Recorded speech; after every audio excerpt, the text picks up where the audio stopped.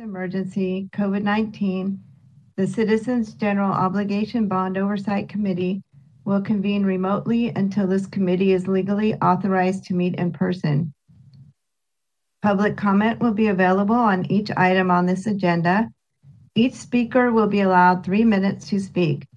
Comments or opportunities to speak during the public comment period are available by phone call by calling 415-655-0001, again 415-655-0001, access code 2493-057-0272, again 2493-057-0272, then press pound and then pound again.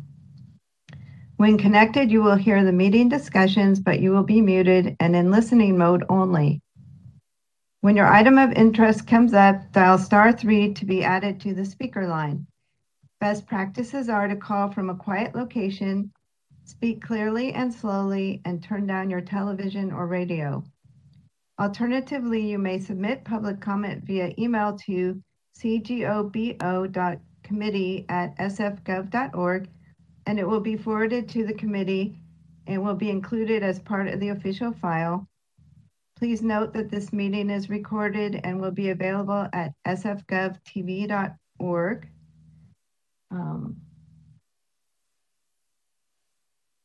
We acknowledge that we are on the unceded ancestral homeland of the Ramaytush Ohlone, who are the original inhabitants of the San Francisco Peninsula. As the indigenous stewards of this land and in accordance with their traditions, the Ramaytush Ohlone have never ceded, lost, nor forgotten their responsibilities as the caretakers of this place, as well as for all peoples who reside in their traditional territory. As guests, we recognize that we benefit from living and working on their traditional homeland. We wish to pay our respects by acknowledging the ancestors, elders, and relatives of the Ramaytush community and by affirming their sovereign rights as First Peoples. Vice Chair Matthews, may I take roll? Yes, please. Thanks, Roseanne. Members, please unmute your mics. Member Crawford? Here. Member Larkin is absent. Vice Chair Matthews? Present. Chair McHugh is absent. Member Pantoja? Here. Member Post? Here. And Member Sanderlin? Here. We have a quorum and, oh, Member Larkin is now here. Okay, let me unmute him. Member Larkin, I'm just taking roll. Are you here? So I can see his name, I just can't hear him yet. All right. We have a quorum. Oh, hold on, he's trying to log in again. Member Larkin?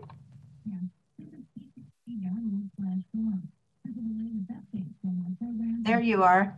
Hi, Member Larkin. Can you please try your mic?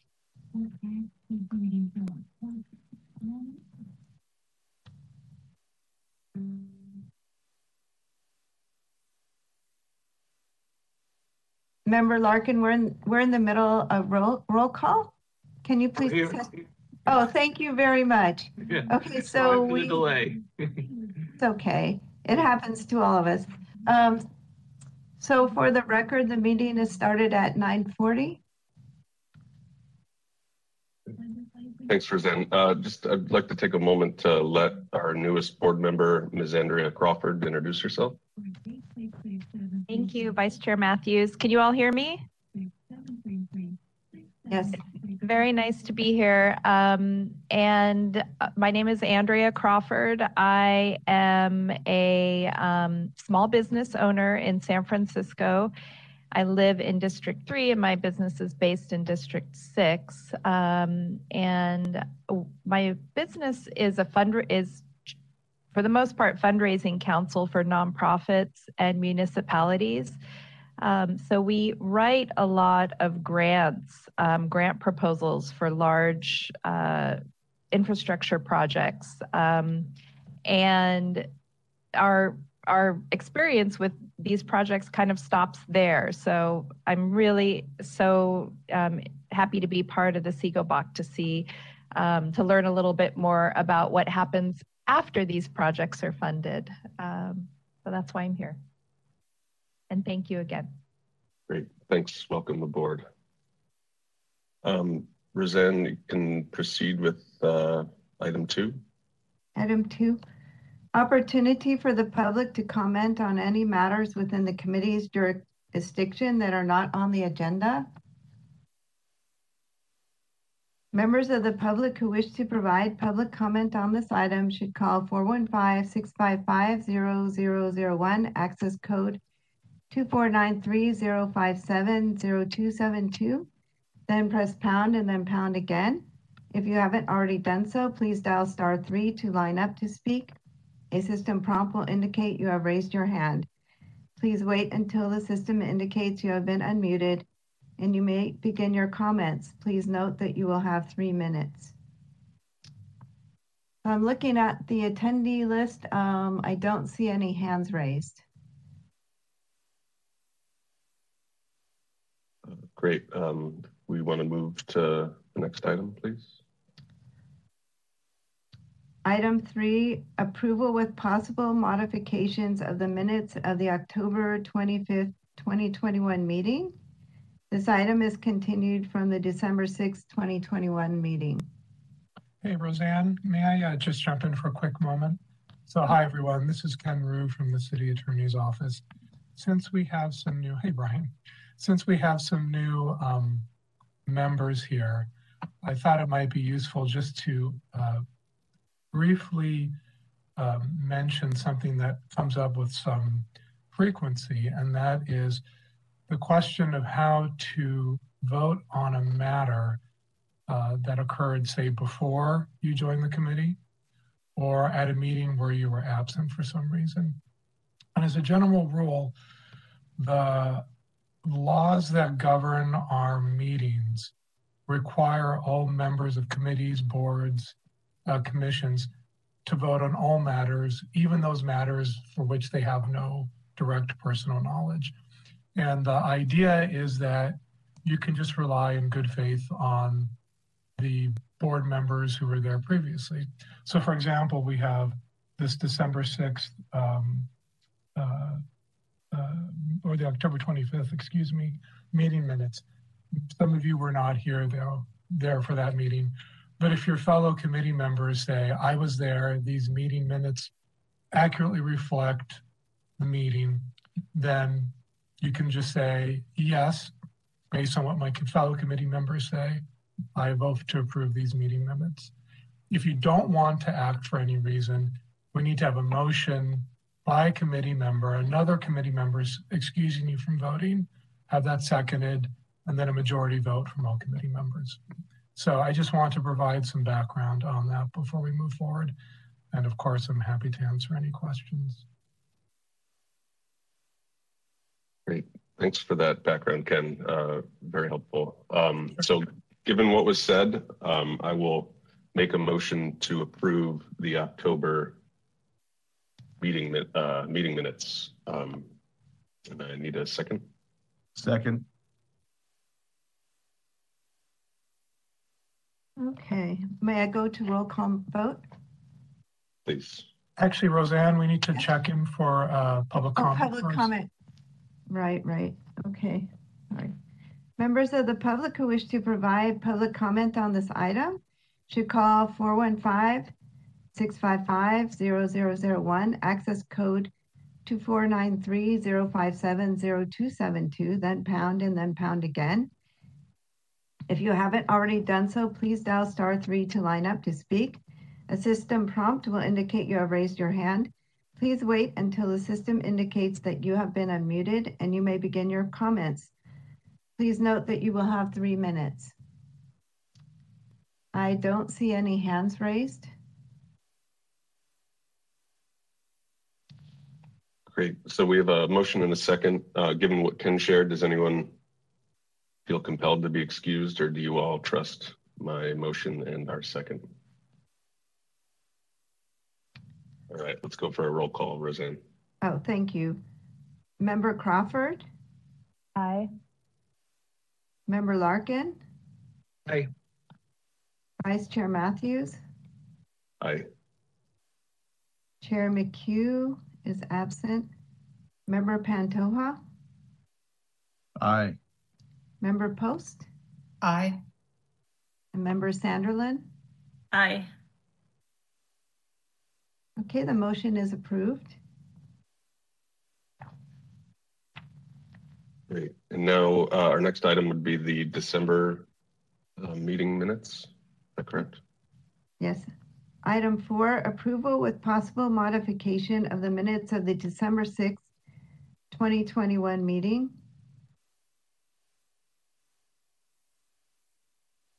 I'll make a motion to accept the minutes.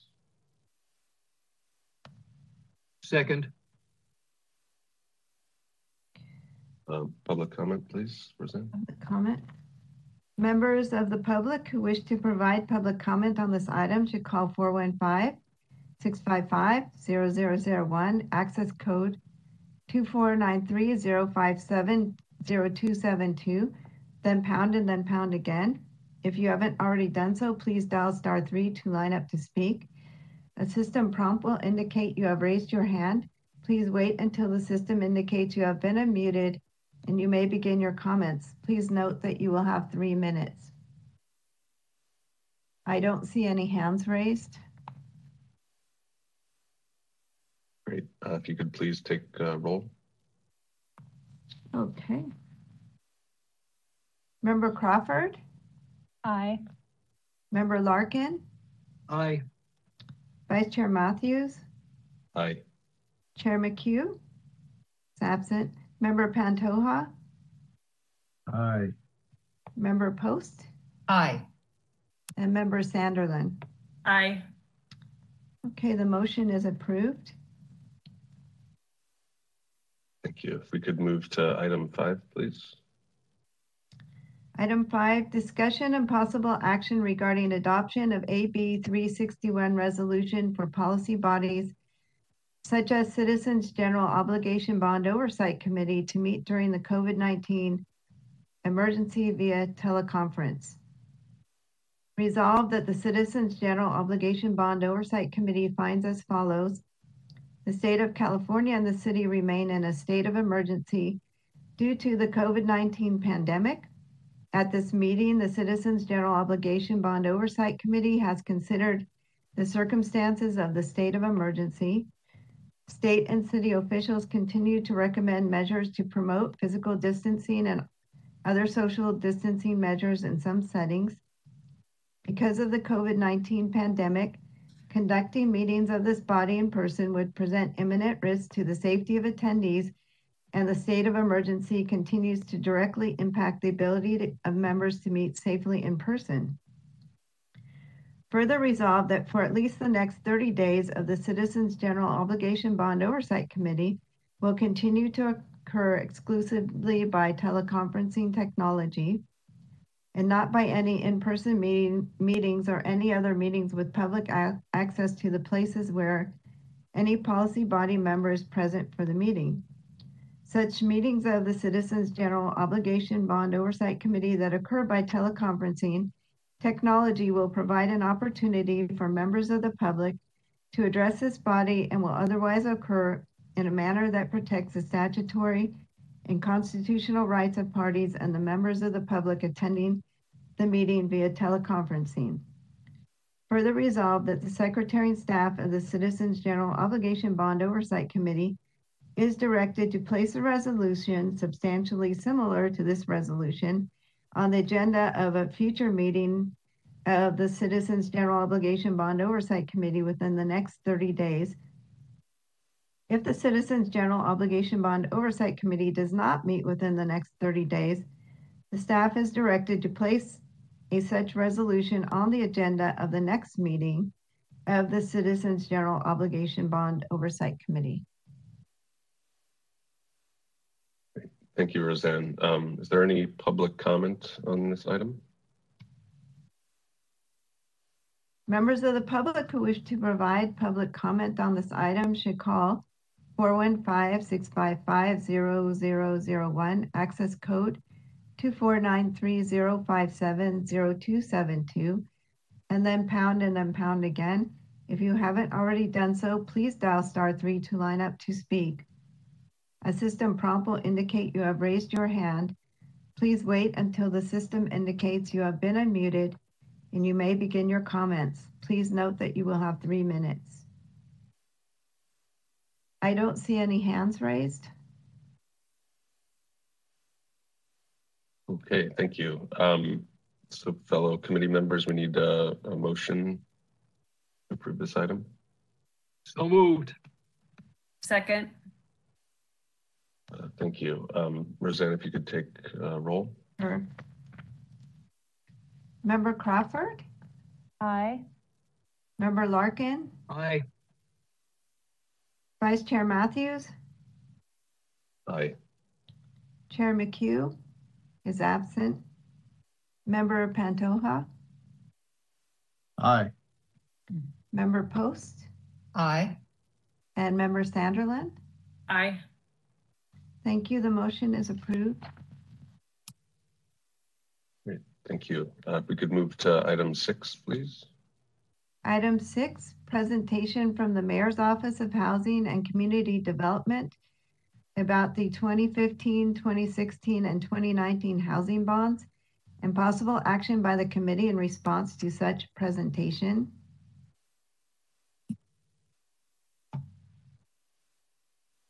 Thanks, Roseanne. I'm going to go ahead and share my screen. You're welcome. Our presenter is Andrea Gremmer. Thank you for being here. Thank you for having me. I'm joined today by my colleagues, Fiona Lee, our Director of Portfolio Management and Preservation, as well as Benjamin McCloskey, our Deputy Director for Finance and Administration, and Lydia Ely, our Deputy Director for Housing.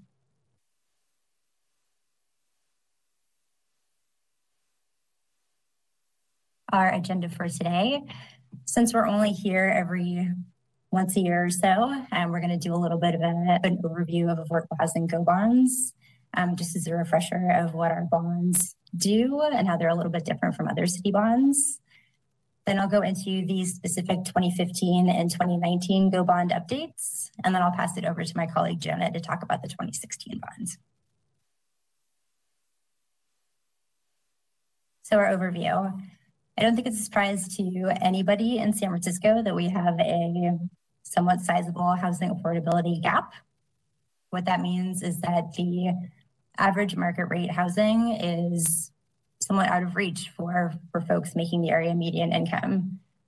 So to make sure that we are maintaining an economic diversity in the city, we are targeting a wide range of communities, including seniors, educators, low-income, middle-income folks, as well as public housing communities. Our bonds are a little bit different from other city go bonds. We are not public works. We don't build anything ourselves. Rather, we use these bonds to make loans to developers who then work with contractors to build out projects and ultimately own those assets at the end. What that means is that the 2015 and 2019 bonds may just be one of several funding sources for these projects. But since city funding is typically a little bit cheaper than external funding, that means that our funding is used usually earlier in a project rather than later, which is great because that means that our loans can jumpstart development for projects that may have some trouble getting off the ground otherwise. Are there any questions on that before I move on? Thank you, Vice Chair Matthews, for shaking your head no. So to jump into the 2015 Affordable Housing Go Bond update, this bond passed almost 7 years ago, way back in November 2015. We have completed all 3 issuances of the bond, and our first 2 issuances are more than 97% spent as of this last December. Our third issuance, which was completed in October 2019, only a few months before COVID hit us, is almost 30% spent, which, considering the, let's call them hiccups of the last 2 years, I think is pretty good. This is our 2015 Affordable Housing Bond Program Summary. This shows where we are focusing our funding. And as you can see, we are heavily invested in low-income housing. And we also have a set aside for low-income housing specifically in the mission. Our spend down timeline. So as I just mentioned, the first and second issuances are more than 97% spent as of December. So we are projecting that they will be fully spent by the end of 2022. The third bond issuance is heavily dependent on an educator housing program project at 43rd and Irving, which is slated to start construction in mid-2022. So we are projecting that issuance will be fully spent in 2024. This is a map of all of the projects that have been partially funded by the 2015 Affordable Housing Bond. For some context, the single family housing bubbles, the little orange ones, those are our down payment assistance loans. They're mainly our down payment assistance loans. Those are interest-free and sort of silent seconds to first-time homebuyers that are not due back until the property is sold or transferred. So to help folks buy their first home. And then the blue bubbles are representative of our multifamily housing projects.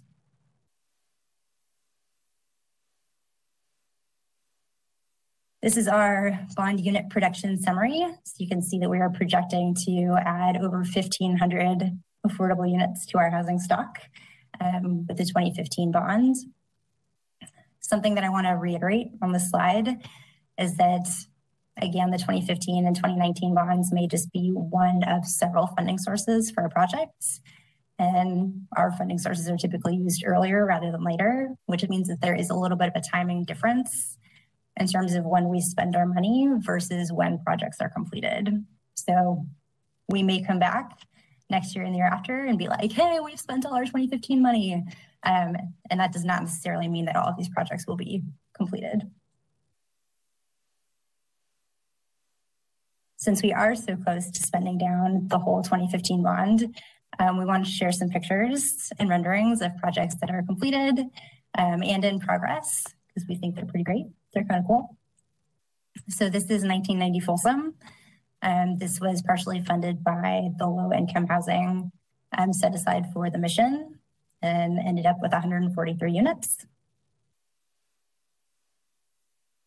This is a rendering of the Balboa Park Upper Yard project, which is currently in construction and will be a mix of low-income and middle-income units. This is 1296 Shotwell, also in the mission, completed last year for 94 units. And this picture, which I actually thought was a rendering when I first saw it, because wow, is that sky blue, is over by the Embarcadero. This is 88 Broadway and 735 Davis, which was completed for 115 units. And at this time, I'd be happy to take any questions that you may have on the 2015 bond update. Great, thanks for that overview. We've been doing a reshuffling, and then I'll call on you, Brian, in a moment. We've been doing a little reshuffling on committee assignments, and I've volunteered to step into this, so I'll be connecting with y'all later as we go forward. I just had a quick question about the DPLA program, the little yellow bubbles you referenced earlier. That visual showed kind of all 3 of the legs of the program, the public piece, the safety, the police fire dedicated program, and the educator program. Is that right? So I believe for the 2015 bond, and I'm also going to defer to Benjamin if I am saying this incorrectly. I believe for the 2015 bond, we are not specifically funding police or fire loans. I believe for 2015, it's only educator and middle income. Okay. That's correct. Sorry. Great. Thanks. I'll call in Member Larkin. Okay. Thanks, Tim. Yeah, I had a question. Well, first I'll say a general question about all the programs, but this would be a good place to ask it. Because of the COVID shutdown that the city attorney issued to construction contracts, have you started to get any kind of delay claims from contractors, or will you not see them since you're the developer is the person who is running the contract? That is correct. We will not see those, the developer. Okay.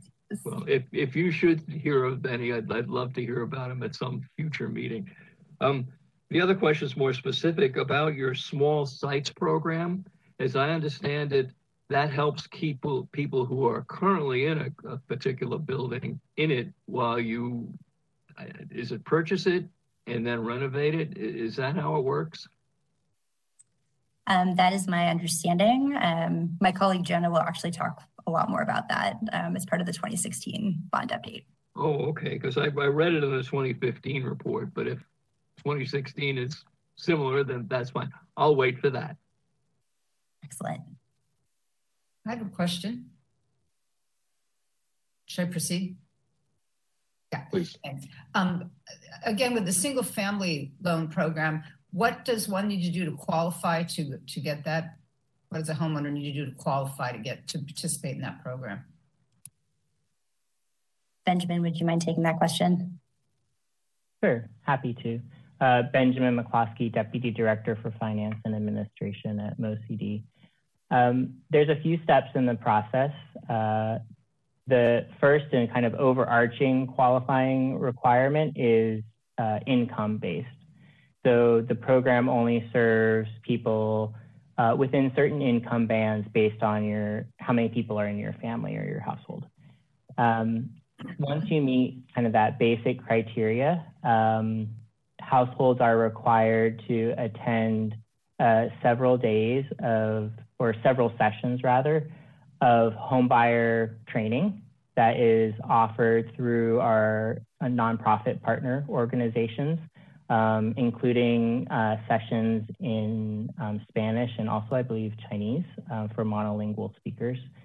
And during those sessions, the home buyers learn not only about the down payment assistance program, but about what it means to be a home owner, home buyer generally. Like, how does the process work?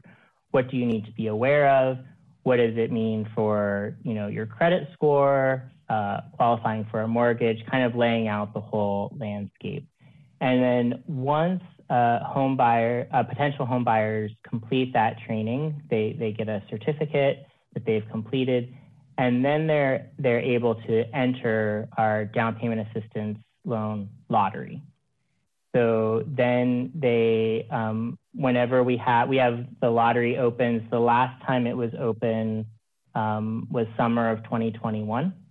So it opens every year to 18 months or something, depending on staff levels and availability of funds.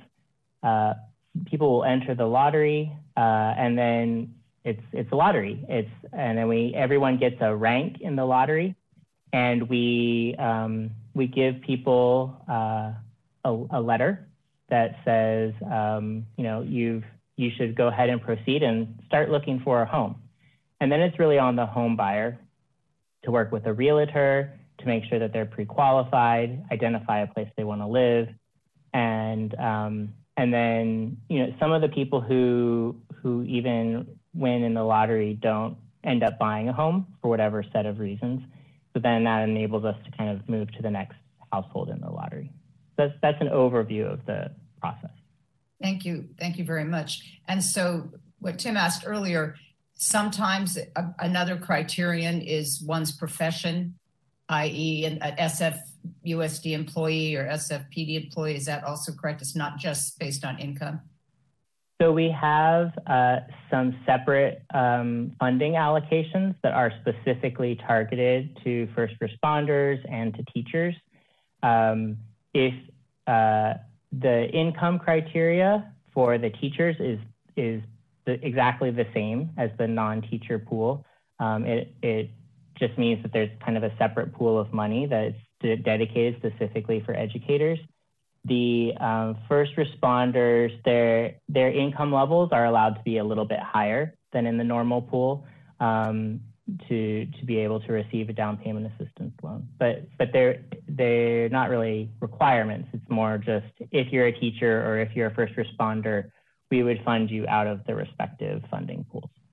Right, and are those the only professional criteria? There isn't a pool for artists or small business owners or anything. Those are the only ones, the first responders and the teachers, public teachers, school teachers. Correct. Those are the only set aside programs. Thank you. Great. Thanks, folks. Any more comments or discussions? And if not, we can move to the end of this presentation on the 2016 program. Great, let's do that. So actually, before we get to 2016, we're going to leap ahead into the future to the 2019 bond. This is very similar to the 2015 bond, both in how we're allocating the funding and in the concept behind it.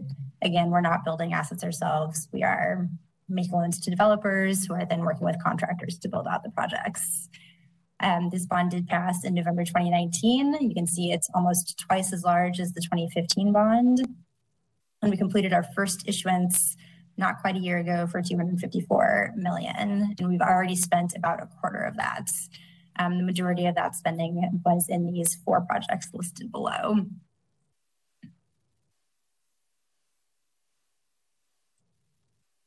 Because we are spending our first issuance so quickly, we're projecting that we'll be completely spent down by mid-2024.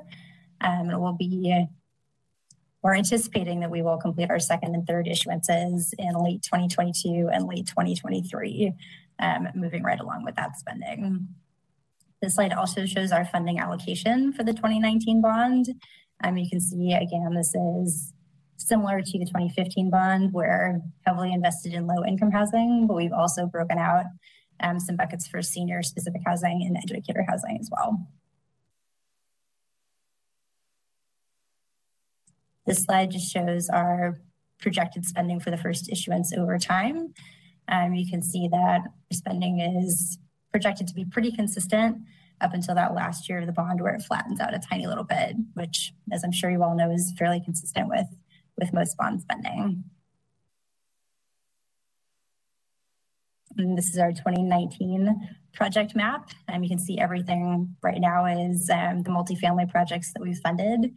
We haven't funded any down payment assistance loans out of the 2019 bond yet, but that is one of the programs that we're funding with the 2019 bond. So you can expect that this map will get more colorful and busier as we come back.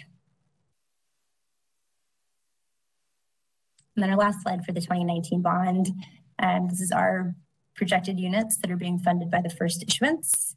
We're projecting over 2,300 units. And again, I want to reiterate that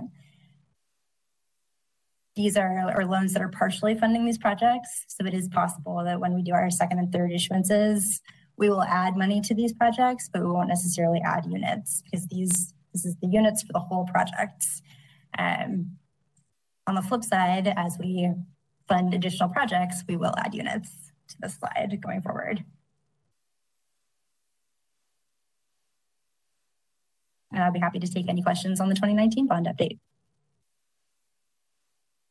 Great. Thank you. Any specific questions on the 2019 fellow committee members? Okay. Seeing none now, we can move to the 2016 program. Thank you for the presentation. Thank you, Vice Chair Matthews. I will pass it over to my colleague, Jonah. Thank you, Andrea. Thank you, committee members. Jonah Lee, Director of Portfolio Management and Preservation. Very pleased to be here today to present on an update on the Affordable Housing 2016 Preservation and Seismic Safety PASS program updates. Next slide, please. So just a quick background. The original authorization for the program originates in the 1992 Proposition A Seismic Safety Loan Program. At that time, $350 million of bond capacity was designated to make a variety of loan types: deferred loans, below market rate loans, and market rate loans. However, over the following 20 years, the program was pretty much underutilized, with only $90 million in loans originated. And that was sort of the impetus to, in collaboration with the community, to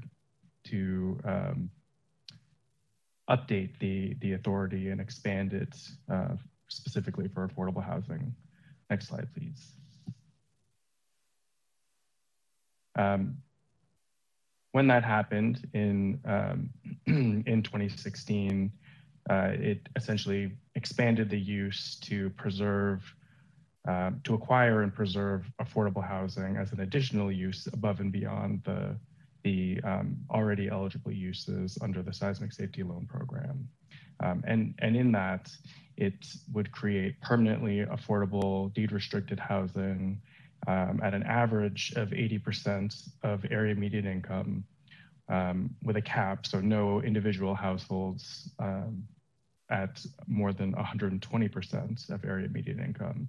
And you can see in the table here just what that is, what 80 and 120% AMI is currently. Next slide, please.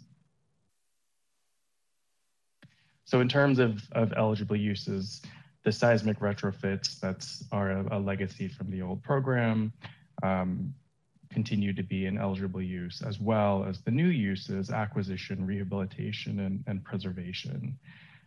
We are largely using the program for our small sites and our acquisition preservation programs. Small sites targets buildings 5 to 25 units, although large sites are also eligible, as well as mixed use buildings and SROs. The items that are specifically not eligible include new construction or acquisition that does not have any rehabilitation. Next slide, please. So the PASS program really complements MoCD's other suite of acquisition and preservation programs. And I've selected two developments that were recently preserved that illustrate that sort of complementary nature, and putting together an overall capital stack that provides low-cost, long-term financing to these developments. And the effect of that being that it reduces the overall subsidy need, the gap financing need that the city has to put in. So the first of these is a site on 3rd Avenue. This was one of our first developments that we did on the west side. We're really happy to expand the geographic reach of the program to preserve 12 at-risk units, including 1 commercial space. And then the second example is a SRO building in the Tenderloin, where we were able to preserve 86 residential units serving households, all less than 60% AMI, but also I think it's about 24 units that are going to be referred out of coordinated entry. And across these two sites, 1 small site and 1 large site, you can see that the PASS program was able to leverage collectively across these 2 sites nearly $12 million of permanent debt. Next slide, please. So the program functions through 2 primary models. One is the direct financing model, where the program would fund both the upfront acquisition and the rehabilitation. And then the second model is a permanent takeout model, where conventional financing provides the acquisition and rehabilitation funding, and then the PASS program provides the conversion or permanent financing. And these 2 models need to exist really because in some cases, in the acquisition space, when we're trying to acquire at-risk buildings, there's an urgent need to be able to move expeditiously, and sometimes that means that a conventional financing with a permanent takeout provided by the city and the PASS program is in fact the most expeditious and fastest way to close. But it's important that we have the flexibility to provide both. And in fact, we have provided both types of financings. In terms of the loan terms, going back to the different loan authorities, the deferred, below market rate, and market rate loan types, we blend all three types of loans to provide the lowest overall cost of capital. To give you a sense of what that looks like, for the initial issuance, we were making loans at about 3.4%, a very competitive rate, 40-year loans, fully amortizing.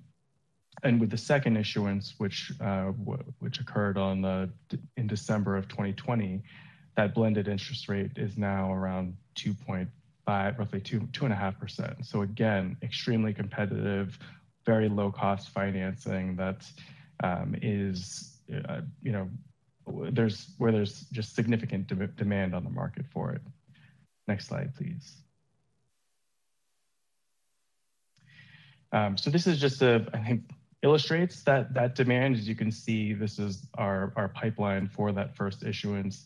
And you'll see that it's completely either fully expended or fully committed. So of that roughly $71.5 million, we've already put out the door over 75% or roughly 75%, and all of the remaining funds have already been fully committed to projects that are expecting to convert to their city pass financing soon.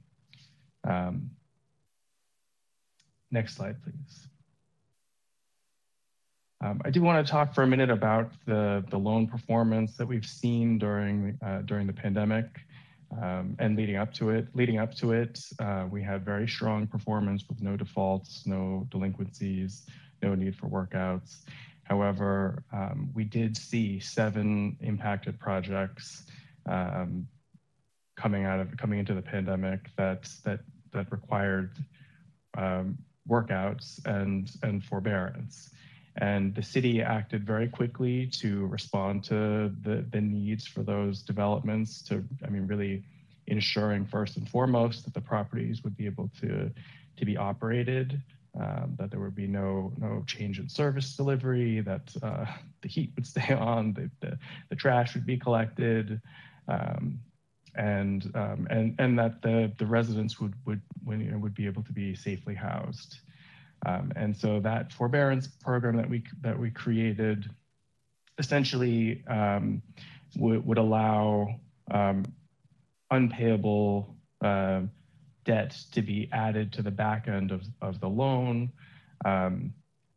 When we created the program, we did an analysis to look at what the fiscal impact would be to the city of creating this forbearance program.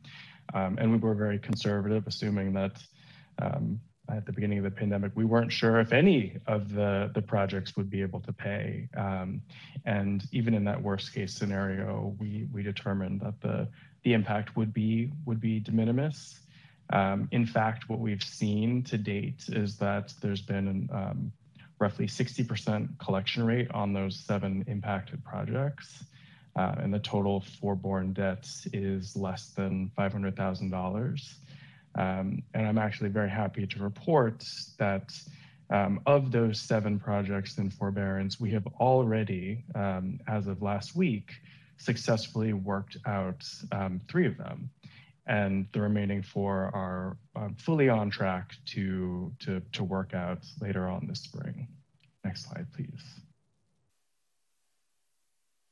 This is just a little bit more detail of the forbearance. This is kind of the presentation of this. I don't think it gives as much of the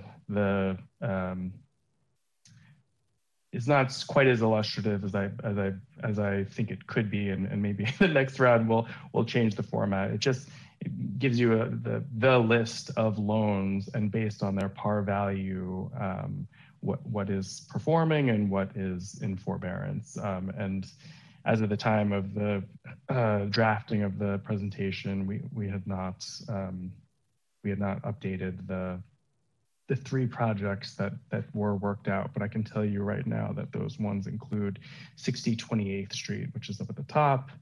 1411 Florida Street has also been successfully worked out, and 65 69 Woodward Street has also been worked out. So the remaining four that are still in forbearance include 17th Street, the property on Mission Street, San Carlos, and Cap Street. And the one thing that I don't like about this slide that I will change in the future is, again, if you look at the percentages, it's just based on the par amount. It's not really reflective of the fact that these projects have been paying 60% of their debt service. So it's not, yes, that's the total amount of the par value of the loan that's in forbearance, but it doesn't reflect the actual payments that we've been receiving, which have been significantly higher. Next slide, please. So lots of lessons learned from the pandemic. I think we are taking a very different and much more conservative look at the underwriting practices and standards that need to be in place. I don't think that this program was uniquely impacted across other lending programs that operate either in the conventional space or in the affordable space. But there are still lessons learned, and so we are updating those underwriting guidelines to be more prudent and conservative. Some additional risk mitigation that I think is worth mentioning is that the permanent takeout financing model actually helps mitigate some of the risk, because when the city's financing and the past financing doesn't come in until the property is fully stabilized, we ensure that we, by the time we come in, we have a fully performing and stabilized project. So that's one of the other benefits of that permanent takeout financing model. I mentioned the forbearance program, but I think it's also worth mentioning that we provided roughly $3.5 million of capacity building investments to our nonprofit partners that were active in this acquisition preservation space, and that's done a lot. They have had their own COVID impacts, and so through that $3.5 million in grant funds, we provided the largest portion of it was to pay for direct staffing costs so that they could continue operating the project, so that the COVID impacted projects would not see any operational issues as a result of the city financing or those sponsors. Also, our asset management team does monthly performance monitoring to just really check and make sure and stay on top of how these properties are performing. So we're looking at leasing activity, we're looking at delinquencies and payment histories. We're looking at reserves as well. And there's been a huge, just one MoCD effort to mobilize and leverage all of the various other resources, from the federal government, from Treasury, the largest of which is the Emergency Rental Assistance Program through SB 91, to make sure that our projects are in the queue to get access to those funds. And all of that funding is going into to help support the projects, and of course to help pay the debt as necessary on the past program. Next slide, please. So I mentioned the second issuance we originated. I think we issued in December of 2020. We have a robust pipeline. There is room, if you look at the last three rows, you'll see TBD1, TBD2, TBD3. That's just sort of in there as a placeholder. That means that we have roughly $30 million or a little bit more than that of unallocated funding, which I think is important because we want to make room for new projects. We're updating our underwriting guidelines. We're working with the budget office on a proposal to fund these acquisition and preservation programs. This is an opportune time to be active in that space. The need is great. And so having pass loan capacity to complement those acquisition programs is an important thing. That next slide, please. That concludes my remarks. And at this point, I'd be happy to answer any questions from the committee. Great, thanks, Jonah. And like I said previously, I've volunteered to jump into being the liaison for these programs, so I'll be reaching out to you in the future to get a little more info. But just quickly, and then I'll open it up to other committee members. I appreciate this report, and I'm encouraged to see the repayment of these forbearance loans. I know initially when this was brought up to the committee, some of our members had a little pause of, wait, what is this? Is this within the scope of the Housing Trust of Prop C in 2012? And I think it is, but so it checks the box for fulfilling the will of the voters, I believe, and also the fact that it's being repaid is even better. So thanks for that update. It's kind of all that I've got on this. Do we have any other comments, questions from committee members? I did. Go ahead, Member Larkin. Tim, thanks, Tim. Yeah, I'm following up on the question I started to ask about the 2015 bond, about the small sites program. There were a couple of exceptions to it, and I didn't understand them. One was, well, just the things that couldn't be. It didn't sound like it could be used for acquisition and building of a new property, and then there was a second restriction. Could you clarify that for me? Sure. Yeah. This is eligible uses for the past program, and that is acquisition and rehabilitation and seismic safety retrofits of unreinforced masonry buildings. What is not eligible is new construction or acquisition that does not have any rehabilitation. So just solely acquisition. Those are the non-eligible uses. Got it. Yeah, and can you talk a little bit about who is eligible for this? For instance, as I started to ask under 2015, it sounded like this is for buildings where people are already living, but they do need some rehab. And in rehabbing it, the people who are currently in the building can stay there, where under other circumstances, maybe they couldn't. Is that not right? That is definitely correct. I mean, the program, our acquisition programs largely are positioned first and foremost as anti-displacement programs. So keeping people in their homes. So we prioritize buildings that are at risk specifically of either Ellis Act evictions or displacement, conversion to the market rates, among with our other priority and sort of policy goals around protecting vulnerable populations, racial equity goals, geographic equity goals, and really having a sustainable program, a sustainable ecosystem that supports the program from the city side down through the sponsor side, the CBO sort of organizational side.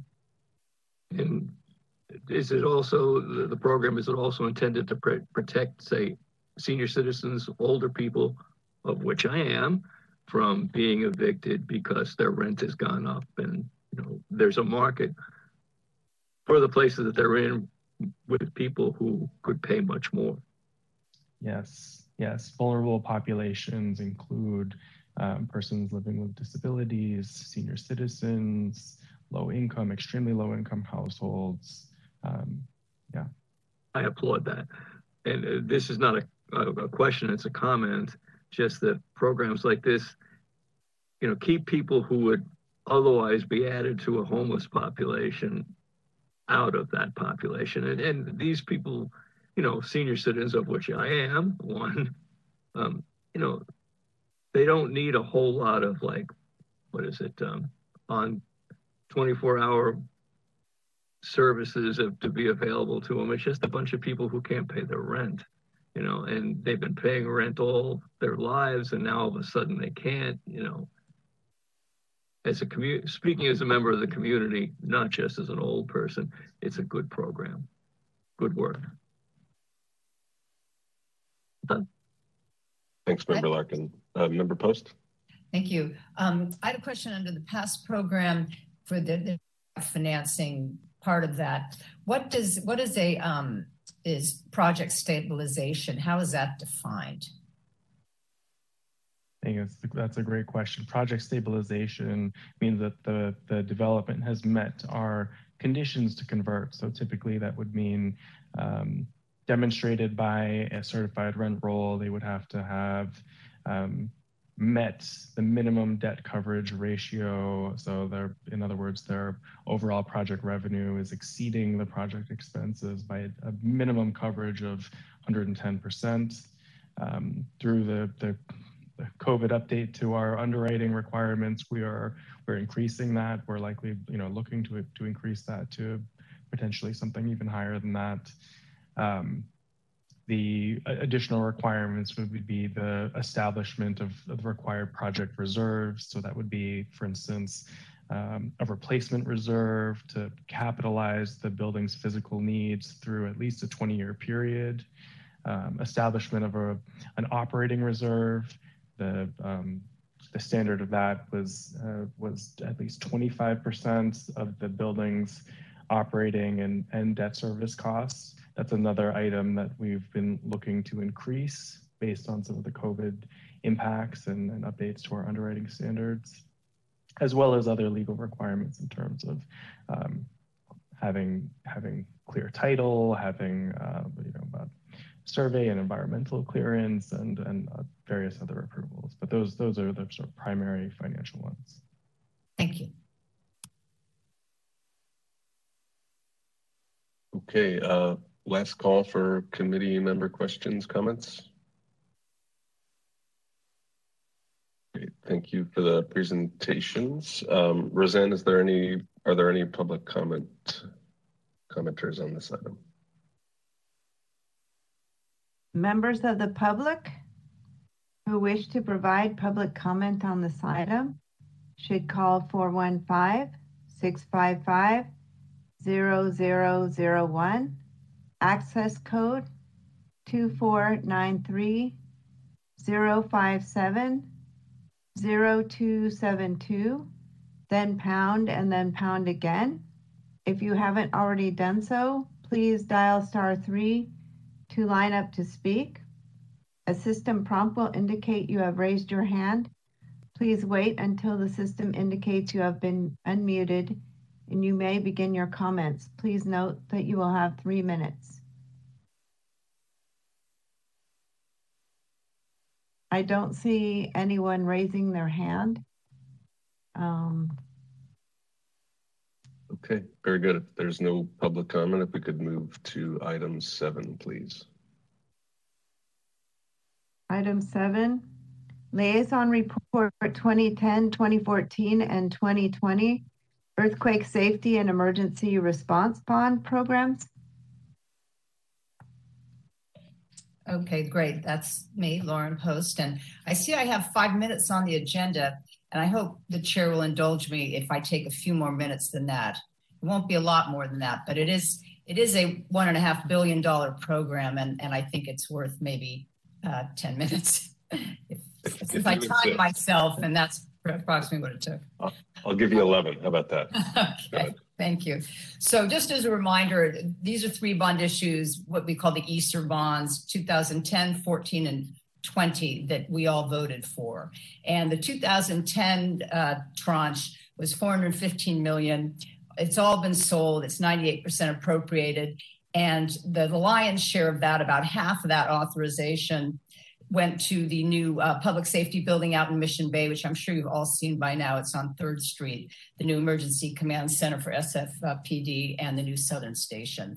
The rest of those proceeds went to our auxiliary water supply, otherwise known as our emergency firefighting water supply. And just as a reminder, A goal is to bring the western part of the city, to bring its water system for firefighting closer to what the eastern part has in terms of quality and access. The western part has not had the attention in decades past that the eastern part had since it developed later. So that's the overall thrust of this program. So it includes laying pipes and reservoir and capacity tanks, cisterns, pumping stations, that type of thing. And even though these bonds were issued in 2010, there's just one last project with the firefighting water system that's finishing up, Pumping Station 2, which is on the bay at the bottom of Van Ness. And then the last group of projects with the 2010 bonds that we authorized, it was to upgrade neighborhood fire stations, mostly new construction for seismic safety and other upgrades. Again, there's just one little project finishing up at last, Fire Station 14 in the Richmond. There was some funding for that was delayed as some more emergency projects had to act quickly, and so now that's been caught up. Then the next series of bonds that we are authorized 2014, about $397 million. Again, all issued, 92% appropriated, and the lion's share of these bonds, again, almost half, went to what we heard quite a bit about last year, was a traffic company and forensic services division facility. That's out in Bayview on Evans Avenue. And as you remember, this is a project to relocate these units from aged and unsafe buildings scattered around the city to one central location. And that went very well. It was delivered on schedule and under budget. The crime lab portion of the project is did finish its move-in this month, and the traffic company moved in late last year. Right now, just kind of the completion of what I'd call a punch list of final items as the end users are in the facility and are really seeing how the building gets used. They have a request for tweaks here and there. Those are being finished up. And then the last project is a large public art installation, which will occur in April. Again, with this 214 bond issue, another decent chunk of funds went to the new office of the chief medical examiner, out also in the Bayview that we've seen pictures of. And then a third component were more neighborhood fire station upgrades, including some fireboat berths at Pier 26, generators at the North Beach Fire Station 2, a generator out at Fire Station 19 by Stonestown, and then Fire Station 35, perhaps the most visible and interesting project. This is on the waterfront on the Embarcadero, sort of just past the bow and arrow sculpture. So all of you, if you've taken some walks on the Embarcadero, have been by this project. It got delayed due to the complicated nature of the project. Remember, this is this floating station that you can see in the water now that was prefabricated and then floated over and attached. It's been pretty interesting to watch. But because it's a water project, there are many, many different local and state commissions involved in permitting it. And when we have to look at what casts new shadows on the bay and all sorts of different things that would make this project unique. And unfortunately did cause some delay, as well as all the new power to be reestablished and expanded to facilitate the fireboats at Fire Station 35. And there were some considerable delays, not surprisingly, with PG&E, who, of course, often with both public and private projects in the Bay Area with new construction, PG&E is not always the smoothest partner. Finally, although the 2014 bonds that voters authorized were, again, more improvements and expansions of the emergency firefighting water supply, not just in the western part of the city, but right behind Chase Center and Mission Bay. That's the last, that portion that will be completed next month. Some COVID supply chain issues delayed that project a bit. And then there's the project up on Mount Sutro on Clarendon that should be completed this July. And then some various projects out on 19th Ave, which are also being funded by the 2020 bonds. Finally, some police stations and facilities were all completed with the 2014 bonds, upgrades, renovations, repairs, that type of thing. All those will be closed out over the next 6 to 12 months. Then last are the 2020 bonds we just voted on a year or so ago. And this is by far the largest of these three issues. It's $629 million. 2 sales have taken place so far for about a third of it, $167 million. So it's just starting to be appropriated now. And the lion's share of these bonds go to the new firefighter training facility, which we talked a lot about last year. As you recall, the existing ones on Treasure Island and with a little piece of it at Fire Station 7 in the Mission, but both those need to go because it's not safe in the Mission because it's aged, and Treasure Island is having all this new development that you can see when you look at it. And so the firefighter training facility has to be relocated. A site has been found out in the Bayview on Carroll Avenue, sort of near Candlestick in that direction. And the project is proceeding slowly. The CEQA clearance has been obtained. That's always a huge hurdle. And now it's moving through the city to accept that report. But I was dismayed to learn from DPW a few weeks ago to prepare this report that the fire training facility the project's been suspended because there seems to be a dispute between DTW and SFFD regarding project management, which I was, of course, very dismayed to hear about. So this has resulted in a year plus delay and, of course, higher costs for all of us as taxpayers while this dispute gets worked out. So I hope that DPW and SSFD can quickly execute the MOU, that SFFD can be satisfied with DPW's management of this project, since it seems to me DPW has extensive experience managing very complex projects, such as a couple I've mentioned, the Office of Chief Medical Examiner being one, the new public safety building, the traffic company forensic services building. These are all very technical, very complicated projects that DPW has executed smoothly. And so I would hope that SFFD can make peace with whatever its problems are and get this going and get this MOU signed so that we can start work on this project and have it delivered, because as I said, it has to, the Treasure Island facility has to be vacated anyway, and time is a wasting here. Part of this project is Fire Station 7 in the Mission, which has to be replaced for seismic safety reasons, but that can't move until the training facility moves. Finally, with the 2020 bonds, more emergency firefighting water supply upgrades, a lot out on 19th Avenue, some Vicente, and some improvements to fireboat manifolds. I did not know what a fireboat manifold is. I can tell you now, for those who don't know.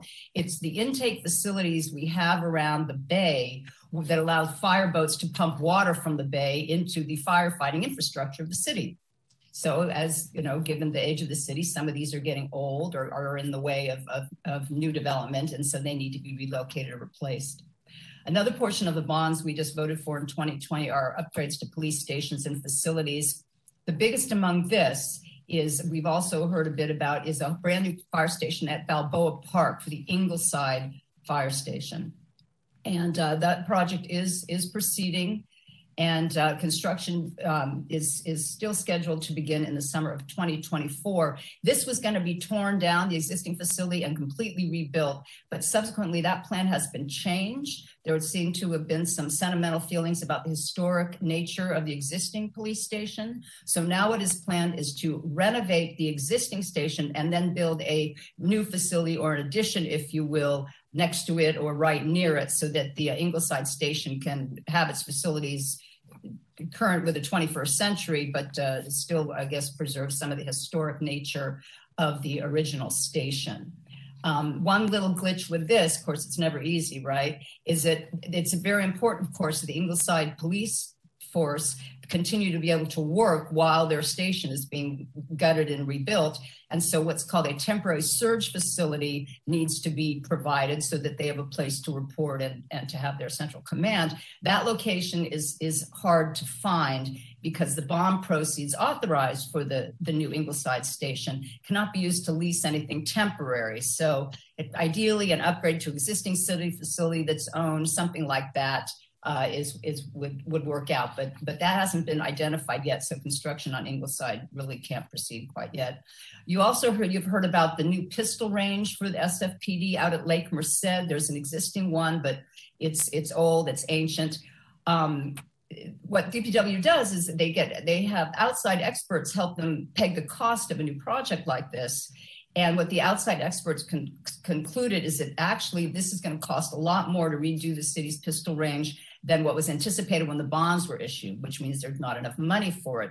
So what the SFPD and the city is deciding is that the existing pistol range will still be used with sort of a Band-Aid approach to keep it safe and usable, and then new funds to be determined in a future bond issue. Meanwhile, the funds from the 2020 issue that were identified for this will be freed up and likely diverted to that Ingleside police station project I just mentioned. There's a police station in the Mission that's going to get a seismic upgrade with these bond funds. They've received bids this week, and that's still anticipated to be completed this year. Then the last two projects with these bonds is the city's 9/11 call facility. That's out in the Western Addition.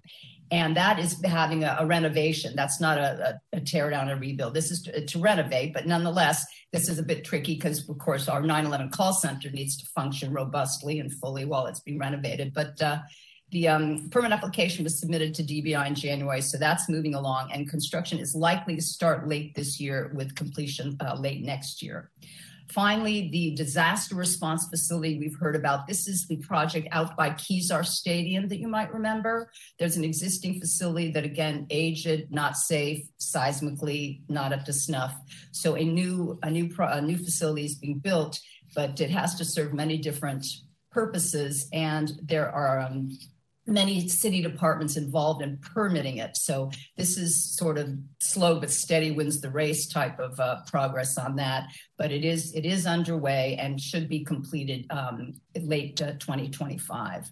So those are all the projects funded by this $1.5 billion that we've all authorized.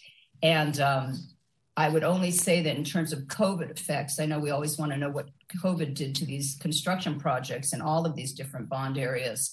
While no large impacts overall DPW reports, there of course have been higher costs for labor bids, which isn't surprising, and more recently supply chain delays getting material and equipment. Again, consistent with what we all hear about, but it has taken a bit of an effect, I understand. So that is my liaison report, and DPW staff is always very patient in answering my long list of questions on all their projects, but I think they do a very good job of answering them, getting back to me when they don't have the information at their fingertips. And I do always try to ask, why are things delayed or over budget? What's going on? And I push until I feel as a taxpayer and a voter, I'm satisfied, and I feel that they do a good job of giving me the information that I feel comfortable then passing on to you. So that concludes my report. Great. Thank you very much, Member Post. And yeah, I'm dismayed to hear this conflict between the fire department and DPW with the training facility, and maybe I can throw my fingers in the mix with the IFPD Local 21 folks and help maybe shuttle that along a little faster. So that'd probably be great. I don't know the details of it, of course, but I'm sure anything you can do to move it along would be very helpful. Thank you. Well, I'm an expert at meddling, if nothing else. So good. Any other questions, comments from committee members? I know Brian, she kind of took your COVID delay question, took the air out of that. Well, I think I got it answered. It doesn't sound like there are any right now, but just the increased costs due to labor shortages, but there's no way around that. That is what it is. So I am satisfied with Lauren's report. Well, I know our Easter project head, Charles Higueras, is on the call. I don't know if, Charles, you want to add anything to what I've said or correct anything that I've said. Of course, I always welcome that, or anything that Brian asked about COVID, the effects of COVID. Charles Higueras, Acting Director of Project Management for Public Works, and also ESER 2010, 14, and 20 Program Manager. No, that was quite the excellent report, Commissioner. I would just clarify at one point that the replacement facility in the Ingleside is the police station. I think you may have alluded to a fire station replacement in the Ingleside, but it is the police station there in Balboa Park. It's kind of hidden away. Some of you who may know that area well know where it is. It's buried in the park, but it is a facility that is much in need of replacement, as are frankly a number of others, but this is one that looms large. as regards its vulnerability to the big one. It is a seismic hazard rating 4 facility. So it's one of the highest priority of projects that the police department does have. Great. Thanks, folks. Roseanne? Charles, did you want to say anything specifically to Brian about COVID delays or anything or any? Well, you know, it's interesting because when COVID first emerged, we expected, as I think everyone did, from a very unknown and very kind of egregious circumstance, that we would see all kinds of impact to the delivery of construction. But interestingly, we didn't. There were, of course, you know, a blip here and there, but for the most part, the work that continued through 20 and 21 was remarkably absent of significant delay impact. We did see cost impact, of course, because of the enhanced requirements for sanitation and safety measures that were, I believe, necessary or important to avoid illness from among the workforce. What we're seeing now, was commented on just a second ago, was supply chain difficulties. Both the fewer folks in the labor market to draw upon, but also remarkable increases in the cost of materials. Lumber and steel, plastic, virtually everything that goes into a building project are seeing remarkable increases in costs. So we may see an escalation, cost of escalation in the next couple years that it outstrips some of the early thoughts or opinions we've had regarding cost escalation. And that will be unfortunate, certainly because it's hostile to the project sponsor and will mean effectively, of course, we can buy less with the money that we have.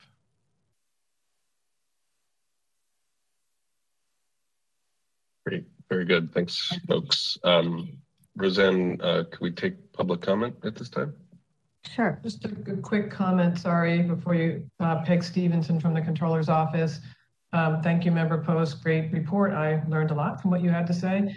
And I would just add my voice to saying I'm not day-to-day involved with a lot of the bond programs, so I don't have any light to shed on issue between Public Works and the Fire Department about the MOU, but I can make sure that the controller is aware, and if there's something that he can do to help move that resolution along, that our office also intervenes there. So thanks. Great, thank you very much.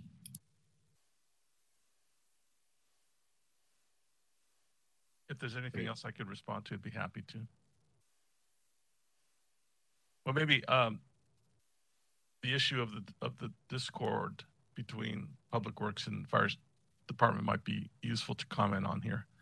I think there are two drivers for your information causing that discord. The first, I believe, is frankly the lack of faith or confidence in two elements. The first being the real estate division's ability to secure the land that it is pursuing, and the second being Public Works' ability to adequately manage a project of this kind.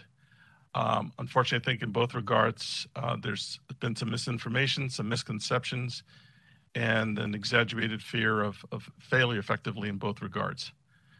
We're doing what we can to bring the fire department to a better place in regard to their trust and confidence. We can't speak for real estate division, but what I can say for my own interactions with them is that they're very bullish and very certain of the opportunity to secure the land that Commissioner Post alluded to at Carroll Avenue. It's a complex situation, but again, as I say, our real estate division, which is very, very competent in such matters, has assured me that they're very certain of the success of that acquisition of the property. In regard to the second aspect, the more direct relationship between ourselves and fire, we did provide to them a memorandum of understanding, an MOU, which we're compelled to provide whenever we initiate work. We believe it's important to have that well understood, the division of roles and responsibilities, obligations, reporting, et cetera, between us. We submitted the draft MOU to them in April of 2021. So we're coming up on a year that we haven't heard any comment or suggested revision to that MOU. And I think it circles back to the 2 points that I just illustrated for you. We're expecting to meet with the key parties next week to hopefully break the logjam, so to speak, that's occurred over the last year. And as Commissioner Post indicated, every year that we delay can cause considerable loss of purchasing power via construction cost escalation. And as I just commented, the fact that we're going to be likely seeing a higher escalation percentage than we have expected to this date makes that all the more critical to, in a sense, overcome. So I'll stop there. Thank you for that opportunity. Great. Thanks, Charles, and everybody. Yeah. Before I step in it again, I think let's open it to public comment. Roseanne? Sure. Members of the public who wish to provide public comment on this item should call 415-655-0001, access code 2493057-0272, then press pound and then pound again. If you haven't already done so, please dial *3 to line up to speak. A system prompt will indicate you have raised your hand. Please wait until the system indicates you have been unmuted and you may begin your comments. Please note that you will have 3 minutes. So I don't see any hands raised. Very good. Let's close public comment and then move to item 8, please. Item 8, presentation from the City Services Auditor regarding the whistleblower program. Liaison report on the whistleblower program and possible action by the committee in response to such presentation and report. So our presenter is David Jensen. Good morning, committee. How are you doing today? Morning. Welcome. Looks as if we have our first slide up. Again, my name is David Jensen. I'm with the Office of Controllers, and I am the manager of the whistleblower program. We're going to take you through a little bit of our recent activities and just give you an update as to some of our numbers and what we've been up to over the last 6 months since you've heard from us last. Next slide, please.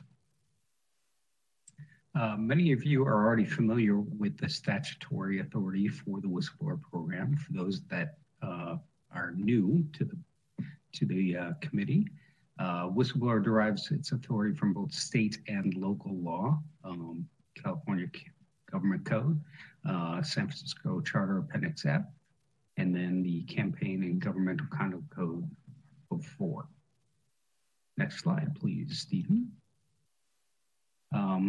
The authorizing legislation spells out what matters are within our jurisdiction. Those matters are misuse of city funds, improper activities by city officers and employees, deficiencies in the quality and delivery of government services, and then also wasteful and inefficient government practices. Next slide. The authorizing legislation also spells out which matters are not within our jurisdiction to investigate. The charter mandates that whistleblower refer reports that are within the jurisdiction of another city department required by federal, state, or local law to adjudicate. Matters which may be resolved through a grievance mechanism established by a bargaining unit or a contract. Matters which involve violations of criminal law. Matters that are already under investigation. And matters that are violations of governmental ethics laws. Next slide. Whistleblower program staff currently consists of professionals with a wide variety of experience, including auditors, investigators, certified fraud examiners. We've got both an attorney and a paralegal on staff currently. We have a college debate champion, a trained policy analyst, and an aspiring pit master as well. So we've got a wide variety of people on staff with a very wide variety of talents to bring to the program. Next slide. Since fiscal year 2012, 2013, so almost 10 years ago now, Whistleblower has received an ever-increasing number of reports. In Q1 of 21-22, we had the highest number of reports presented to us ever.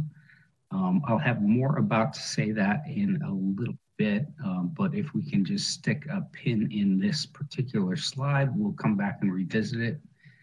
And I'll have a little bit more to say about that in a second. Next slide, please, Stephen. A little bit about how we receive our reports and how people are communicating their issues that they're having with city services presented to us. The majority of how we get our information is that obviously it comes online. The majority of people want to file anonymously, and that is the nature of a 24-hour hotline. We're open any day to any person at any time. You can file a complaint about something that is within our jurisdiction, or it may not be, but as the initial intake point for the city about complaints about how people are not experiencing government in a good way, we'll figure out where it needs to go. It's either ours or it's not. If it's not ours, we'll get it to where it needs to go. And so that's kind of like our guiding principle about how we administer this program. With our anticipated return to City Hall in the next couple of weeks or so, we will anticipate being able to take complaints from people who are walking back in, which is something that we obviously have not been able to do over the last couple of years. Next slide, please. This slide here goes to how we look to close out our reports. Our goal is to close out our reports, 75% of our reports within 90 days of receipt. In Q1 of this fiscal year, we hit 97%. And again, a pin in that, which we'll get to in the next slide and then revisit again. But one of the high reasons for the closeouts that we've got is that we have been receiving a very large number of complaints where we don't have enough information to investigate. And so without enough information to investigate, we're able to close those complaints out fairly quicker than we would typically. All right, next slide, please. This slide addresses how we triage our complaints, and this is something that you can find in our Q1 report available online. But this is kind of a walk through our workflow. When we receive a report, we are gonna triage it and figure out what is going on and what is being presented. We'll look at the allegations that are presented and determine whether or not they are within our jurisdiction. If not, then we filter them out through a certain way. If they are within our jurisdiction, we can retain those complaints to investigate by ourselves. We've got a network of liaisons throughout the city and every city department that we rely upon to help us better adjudicate the allegations that we receive. There are times when we get very specific allegations about medical treatment, for example, that despite all of our wonderful people on staff, they may not have the expertise to work through. And so in cases like that, we will rely upon our liaison network and refer those complaints to them for their assistance to get them through. At some point, we will go through that process and make sure that every due care is given to the complaint. And when that has happened, we will close out and move on. Next slide.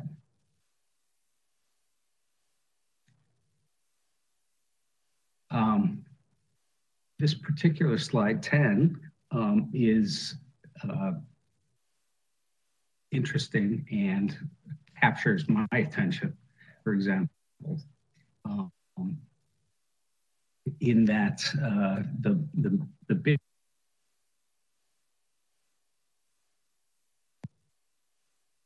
we have since about December 2020 have been receiving a number of complaints. Whether or not they are from the same individual, I can only speculate, where we've been receiving complaints with the only information provided by the reporter that are web links or sites of Wikipedia pages. To the extent that we've gotten 10 in a day or 15 in a week. But they don't contain enough information for us to even know that it is within our jurisdiction. There are no identified employees. There are no identified departments. It gets increasingly difficult for us to know how to handle these complaints. There's no underlying narrative arc for us to follow. And so when we talk about the number of, like the unprecedented number of complaints that we received in previous quarters, a lot of that volume has been these sort of complaints without enough information for us to be able to investigate. So if you take a look at that 120 number, and Stephen, can I ask you to go back to slide 6? So you've got 264 complaints within fiscal year, the first quarter of fiscal year 21-22. And if we take 120 of those out, that gets us back to what feels like a normal quarter. So it gets us back down to about 140, which is, within the normal bandwidth of where we typically are. It has been an interesting process for us as practitioners of this program to figure out what to do with these complaints that don't have enough information for us to be able to process. At the same time, we look at every single complaint, ones that are just web links or ones that are much more serious, and figure out, okay, yes, here's what we can do. Here's where we are within that, within our process to be able to do anything with. But with that 120 number subtracted from the 264, it feels like, this is an outlier. I can't tell you it's one person. May I suspect it's one person who's doing it? Yeah, but it doesn't feel like a bot. I don't think it's coming from somewhere outside of the country, but it is what it is. But we give every complaint very serious attention. It's nothing that we just blow off. So slide 10, I think we're good with. If we can move on to slide 11. So the number of complaints that we can actually investigate, the ones that have enough information that we can do something with, this slide reflects the number of corrective actions that result from our investigations. And again, what I'm struck by is a fairly consistent band of corrective actions that result. So those complaints that we were just talking about are not considered in this graph because we don't investigate them, but those complaints that we do investigate about 30 to 40% do result in some sort of corrective action. Next slide, please. A little bit more about what we're trying to do within the this fiscal year and how we are going to look at doing that. Our goal is to close 75% of cases within 90 days. We've hit that mark due to the complaints that we just talked about and then some.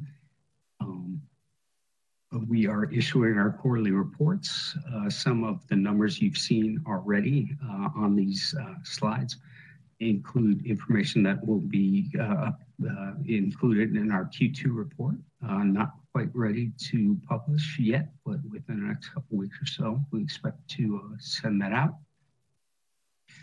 We also are, always trying to ensure that we've got our best-in-class program, following up on our reports as required by the charter to other jurisdictions. That's a new thing that we are including in our quarterly reports. So when we are mandated by the charter to refer matters to, for example, DHR, because it's a hiring issue, or civil service because somebody's already been hired, or it's a criminal matter, that stuff goes to the DA. We are now reporting out on the outcomes of those referrals. We are also conducting an annual training for our department liaisons. The next one will be on the 18th of May. We are learning from and providing information to our peer jurisdictions. Our audit manager, Steve Munoz, will be presenting before the National Conference of the Association of Local Government Auditors in May on our reporting procedures, performance measurements, and how we are preparing for and getting ready to have what looks to be the very first independent audit of any sort of whistleblower hotline throughout the country and throughout, North America at least. Nobody has done an audit of our function. And, I think of it as going to the doctor. You may not get every answer you want, but you're going to get some better information about how you're doing and how you can improve what's going on. But it looks like we're going to be the first to go through that. And, we're in contact with a number of jurisdictions who want to submit to the same sort of procedure. We also are doing a couple of webinars a year. We've completed the first one in October, and we've got the next one coming up in June, and that will be related to fraud in COVID-related topics and how government expenditures may have been used the wrong way. So just a sort of after-action report for everybody on COVID expenditures. Next slide. And this just continues the last slide about our initiatives for this year. One new thing that the city has done is mandated a whistleblower training for all city employees. It's a quick 5-minute video that every city employee will be asked or required to take about the program and how to use the program and what's appropriate for the program and what's not. And then we are also undergoing a complete revision and review of all of our processes and policies and our collateral materials, just to get us ready for that independent review that we anticipate as well. With that, last slide. Any questions that you might have, you can send to me. You can send to Mark De La Rosa, who is the my boss, the head of our audits division, and then also to Whistleblower SF. Be happy to answer any questions you may have. Great. Thank you for the presentation, Dave. Chair McHugh, who is the liaison to this program, is absent. But I'll make a few comments and then open it up to some groups from the other board members if they have questions, comments. Dave, I want to appreciate the mention of the upcoming independent review and audit. I was going to bring it up for some of the new folks. And yeah, I'm glad to hear kind of how your group is looking at it as a positive thing to maybe get some more information and info on how you are conducting your work. And also I want to mention that I know that Dave's office is staffed with professionals, some of whom are represented by the organization which employs me, Local 21. But I've had nothing but positive experiences with the folks there. Sometimes we don't necessarily get the results or answers that we want, but in every interaction I've had, I know that folks have conducted their due diligence and have executed their duties impartially as sort of outlined by the charter. So I appreciate that. And then my little final bit is those 120 complaints with the Wikipedia links. I bet you I can use my imagination. I know where those links go, and I might even know the name of one or two of those people that could be doing it. But we'll leave that alone. So that's it from me. And if any other board members have any questions, comments? I had just one quick one. For the ones that you just referenced, Tim, it sounds like sort of a crank spamming the whistleblower program with these emails with a wiki link. I just want to be sure that we're not wasting a lot of city staff time on this. I mean, at what point you just hit delete? It just, as a taxpayer, at some point you just say, you just move, you don't worry about it. You've done your duty in making sure this isn't a serious, somebody trying to contact you about something that needs to be investigated. But at some point I just don't want people wasting their time on this. No, if I could just quickly respond to Ms. Post on that one. It was our initial practice to set basically a week to 10-day deadline for the reporter to get back with any more information that they could provide. That never happened. And so it's 120 for Q1 of this fiscal year, but we've got more history going back where no information was provided. And so in this case now, we close those out within 24 hours of receipt after a scan and review to make sure that we're not missing anything. So your point is well taken that we're not spending a lot of time on them, but we spend enough time to make sure that there isn't any critical information that we're missing. At this point, we kind of understand the flavor and context. And once we see it, we know what it is. Great, thank you very much. I have a question kind of along those same lines, Dave. Is there are there guidelines published for how to file a complaint and what kind of elements should be included in each, or if possible, should be included in each complaint? Absolutely. I think all of this is on our website. And if you're going to file a whistleblower complaint online, there is all of this information easily just a click away. And so part of it includes what we think is helpful information about what makes a complaint useful. You can tell me that the guy you sit next to in your queue is absent or shows up late. Okay, give me a name, give me a date, give me what times was he late. So that sort of information like help a reporter develop a better complaint before it gets to us. Absolutely, all of that information is available online. Whether or not people will avail themselves of that is another story. But if somebody is so troubled by what they're seeing that they are going to they're gonna file a complaint, we always welcome that, of course. But there is information for reporters to help us make their complaint more actionable. about the details that they need, about what else you can provide us to help us, take a good resolution for the taxpayers.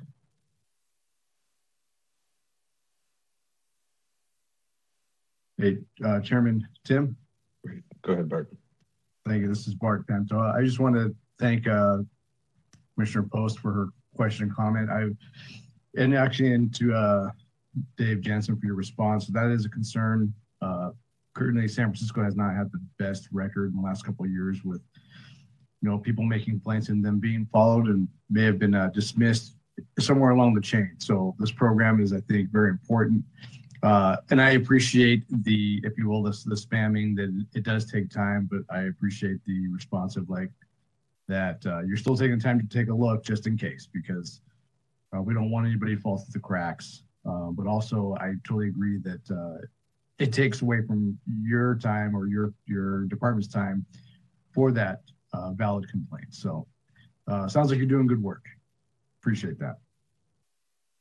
Thank you, Mr. Pinto. Everything that comes into our inbox, we take a look at. There are things we need to take a harder look at, and some things we can kind of like dismiss a little bit quicker.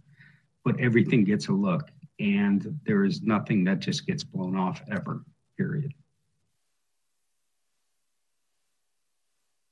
Great. Very good. Any other questions, comments from board members? See none. Okay. Well, thanks for the presentation and following up on our questions, comments. And so at this time, Roseanne, can you open for public comment on this item?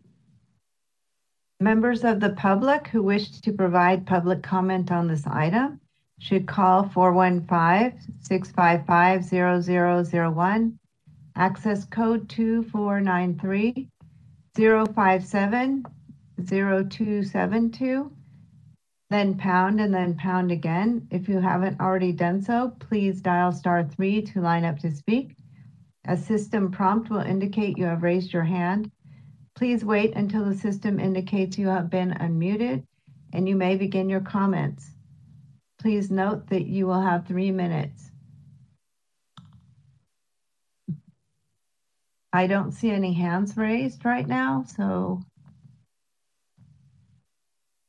Great. Well, thank you very much. So let's move on to our final agenda item, number 9, please.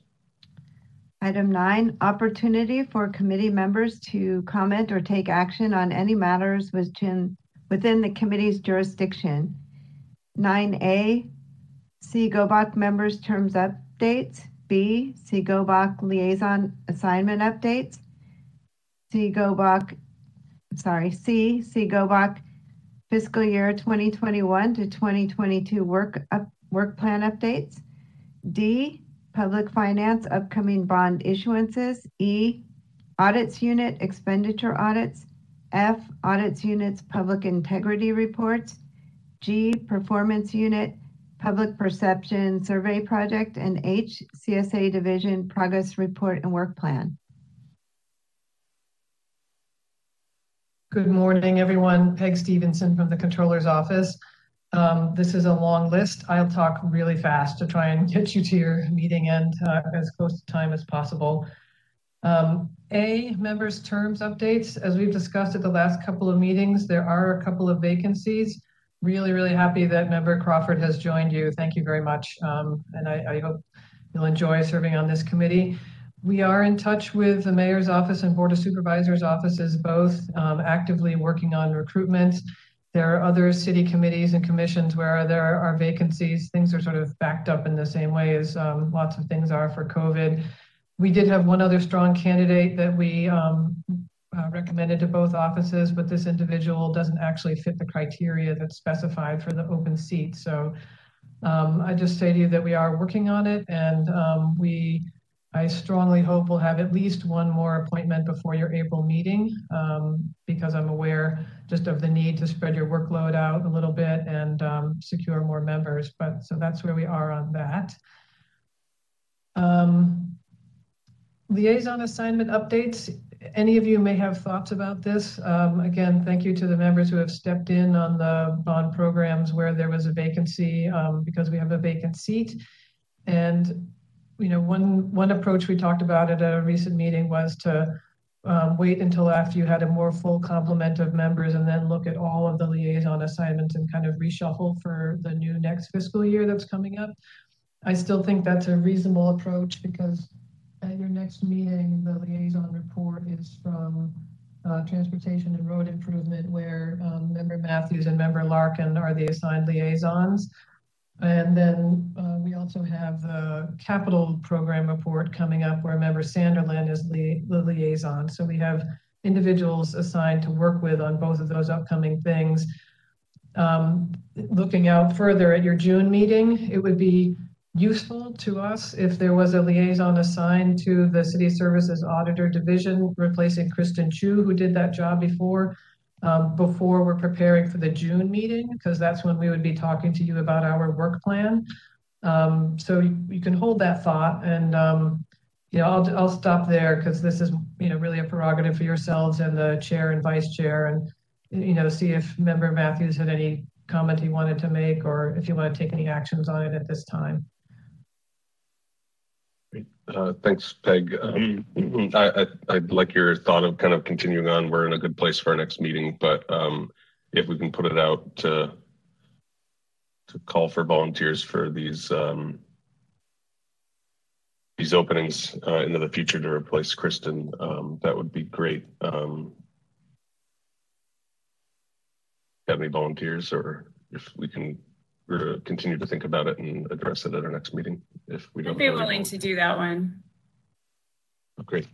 Ms. Sanderlin, great, thank you. So Peg, we'll put Ms. Sanderlin down for the replacing Kristen Chu. Great. So what we'll do, the way we'll work with that is we would meet with you at least once before the June meeting, just to update you on our progress on our work plan and for the overall sizing of our budget and things like that. And this is the section of your charter appendix where you also serve as something called the Citizens Audit Review Board, where you're sort of an oversight body to the City Services Auditor Division. And so Member Crawford can, after she's had a meeting under her belt and has a little bit of a look at the bond program, she can give some thought to where her interests might lie and maybe take that up at the next meeting. Great. Item C, the work plan updates.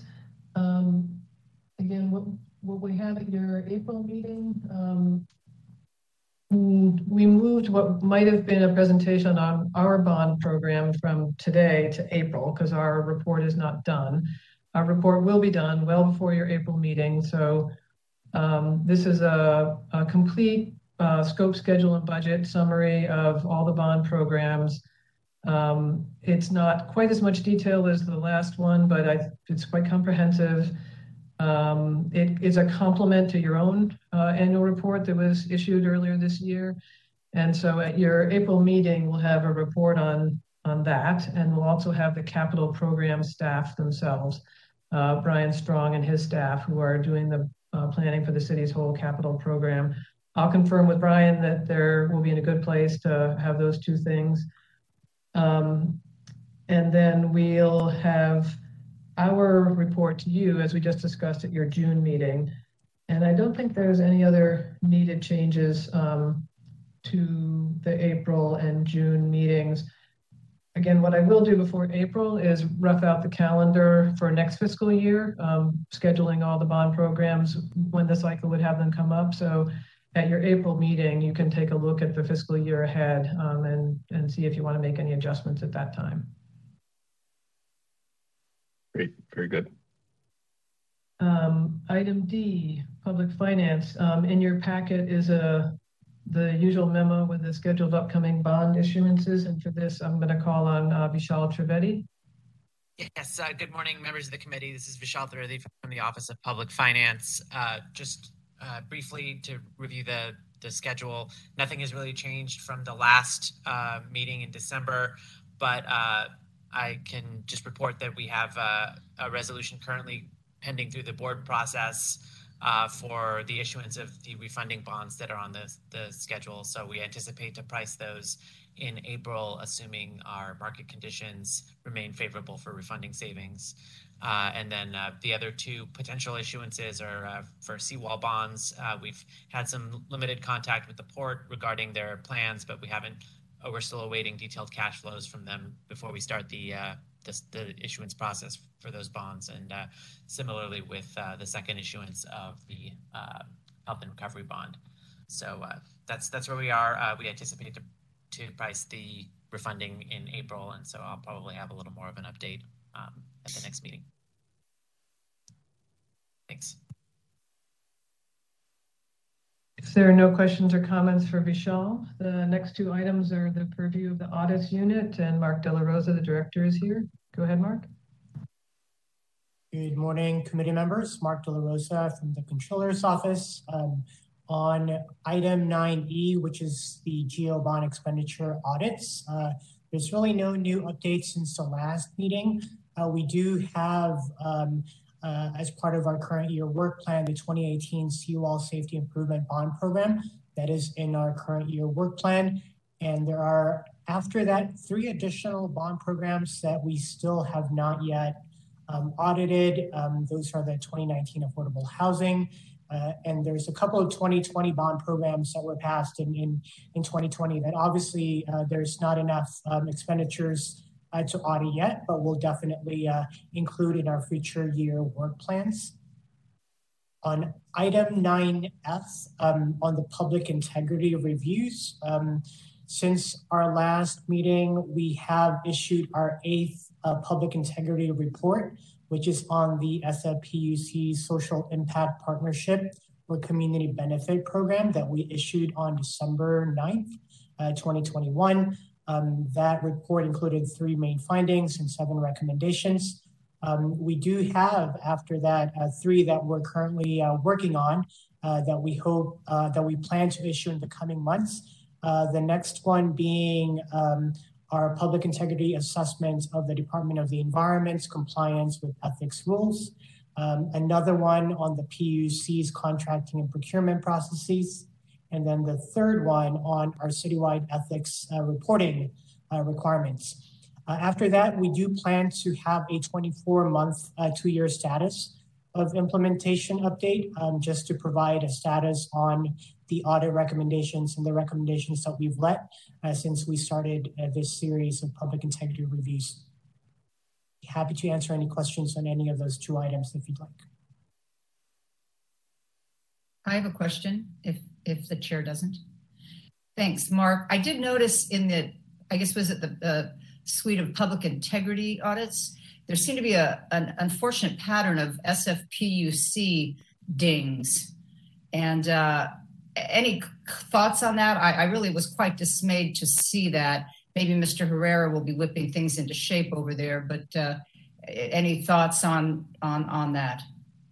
I think one thing that we're definitely working on right now, and we're kind of prioritizing our public integrity reviews as they come, but we do have a standing one on their contracting and procurement processes. I know that specifically the one that we issued in December is on their community benefit program, which is very specific to that that unit within the PUC, but there's a broader kind of issues that we are looking into that relates to procurement and contracting at the PUC, more specifically those that are mentioned in the complaints regarding former GM Harlan Kelly. So we're definitely still continuing our work in the Controller's Office. And I know separately as well, the city attorney is conducting their own separate set of investigations in various matters. Okay, great. Thank you very much. If you could just keep us posted on anything newsworthy, just if anything comes up regarding PUC in the months ahead, that'd be great. Thank you.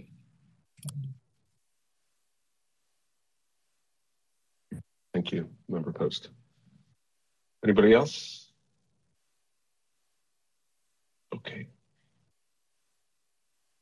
Item G, the Public Perception Survey Project. This is a very happy to report excellent progress on this. So here's a happy item. You'll remember that we worked with your committee to do a public perception survey on the public satisfaction with the use of bond funds a couple of years ago. At that time, we tested a streets project and a parks project, and had very interesting gains and information that could be used both by your committee and by the bond program managers. We are doing it again. And you might remember at a couple of meetings we talked about this and decided to focus on a couple of parks projects. They offer a couple of advantages for ease of design and completion. I'm thinking that in a future year, we'll circle back to another different bond program where the design challenge is a little more complicated. But for now, it's going to be a good product, I think, to focus on 2 parks projects. We ran the list of everything that was completed in the last couple of years, and we've been steadily at work, and we do have a contractor in place and a contract in place. So we're working out the final details of it. I emailed Mr. Pantoja just to give him a little bit of update. My apologies. I should have met with him personally before this meeting to give this update, but I hope you'll be happy with the progress. I think we've narrowed down our selections, and one will be the Stanyan Street frontage, where Haight Street and Stanyan Street meet, and they did a lot of work on the plazas and the pathways and the lawns entering that side of the park. And then we had a couple of playgrounds to choose from, and I think we're going to do the Willy Woo Woo playground in Chinatown. We wanted geographic diversity, sort of diversity of communities and around the city. And we looked at a couple of other playgrounds that didn't offer the same advantages. The contractor has good experience working in Asian communities and multilingual capacity. We'll have standards for the surveys that will capture in English and Spanish and Chinese.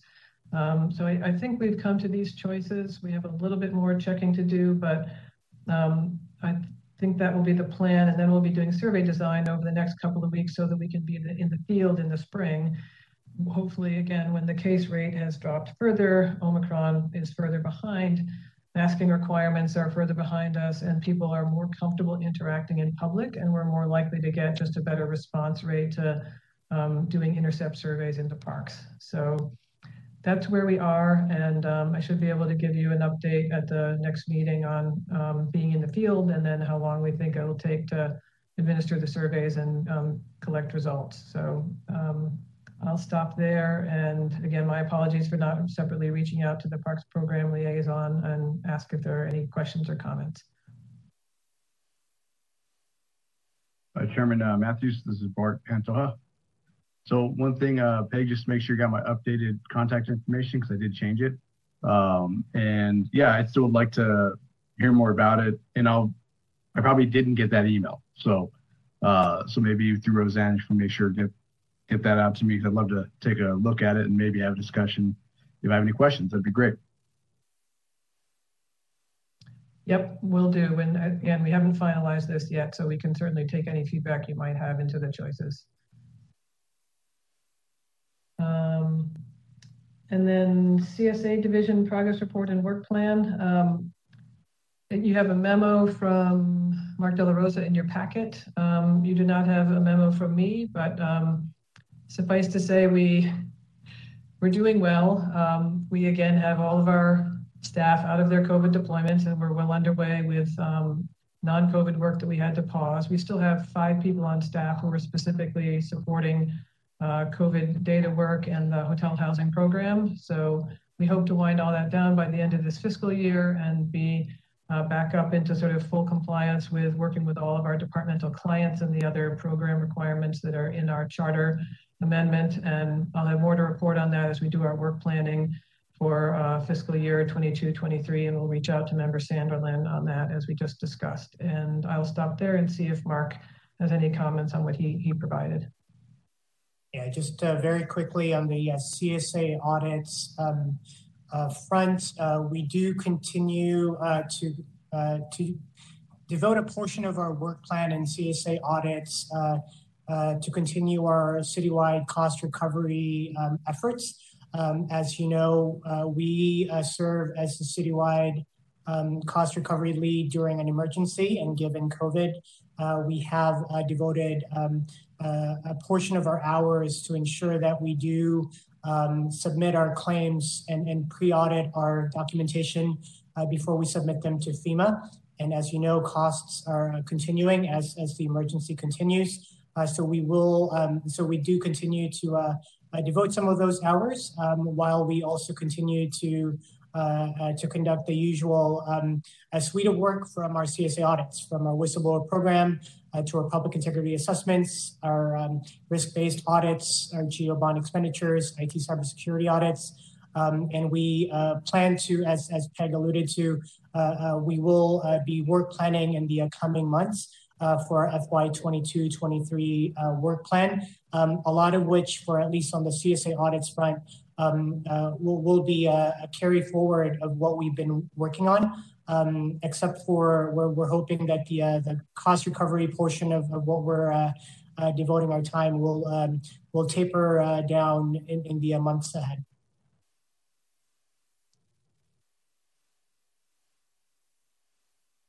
Great, very good. Thanks, Mark. Any other questions, comments from board members on this item?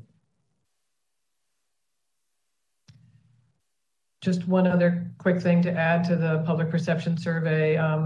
Credit where credit is due. I have a staff person who's got really substantial experience in survey design, Linda Starts, and she's been the person who's been working on getting this contract ready in the design. So you will meet her when we do the presentations, but just wanted to share that name. Great, thank you. Okay, it looks like we're at the end of that item. Roseanne, is there any public comment on this? Members of the public who wish to provide public comment on this item should call 415-655-0001, access code 2493057-0272, then press pound and then pound again. If you haven't already done so, please dial *3 to line up to speak. A system prompt will indicate you have raised your hand. Please wait until the system indicates you have been unmuted, and you may begin your comments. Please note that you will have 3 minutes. I don't see any hands raised. I do see one. You do? Color 4, possibly. Color 4, I have 3. Okay, so I have 3 people I see. Calling user. Oh, I see what happened. It split on my 2 screens. There he is. Sorry about that. Whoops.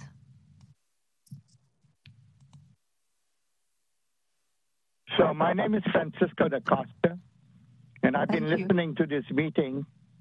And this is a Citizen Oversight Committee meeting. This is not a cabal. And when you deny the public from giving comment, then you're doing injustice to everybody. So this is what I have to say.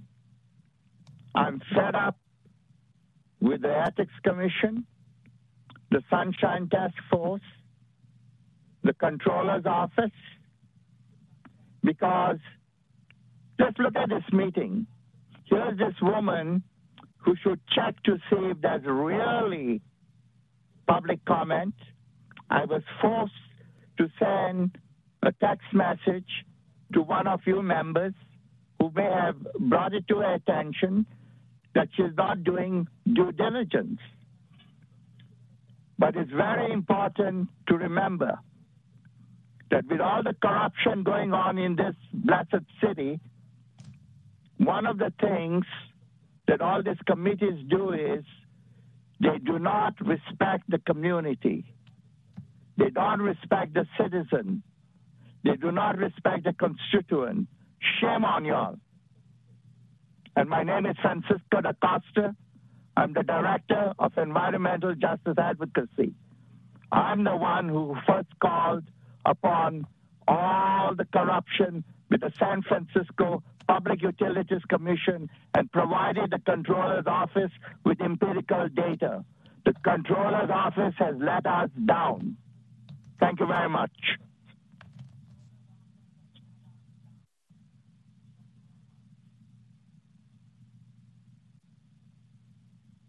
Great. Are there any other? I apologize. I'm not really sure what happened. I see the attendee list, but for some reason it's not showing me the hands raised.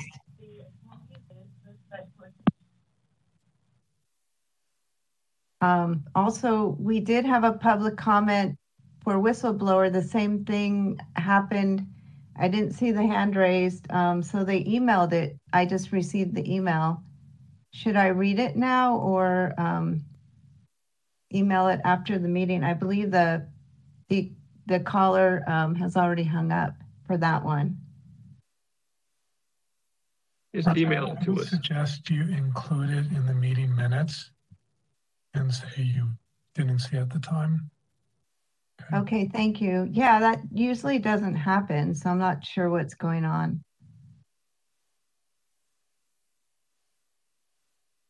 Okay. Any other public comment at this time? I don't see any other attendees other than some CSA attendees. Great. Well, with no more comment, we'll include that email in our minutes that you received, and okay. I'll entertain a motion to adjourn the meeting. So moved. Second. All right. Thanks a lot, folks. I don't think we need to, we'll raise our hands. Vote. Thank you. Bye. Yeah, Thank you. we're out of here. Thanks, folks. Thank you. Bye, everyone. Bye. Everything.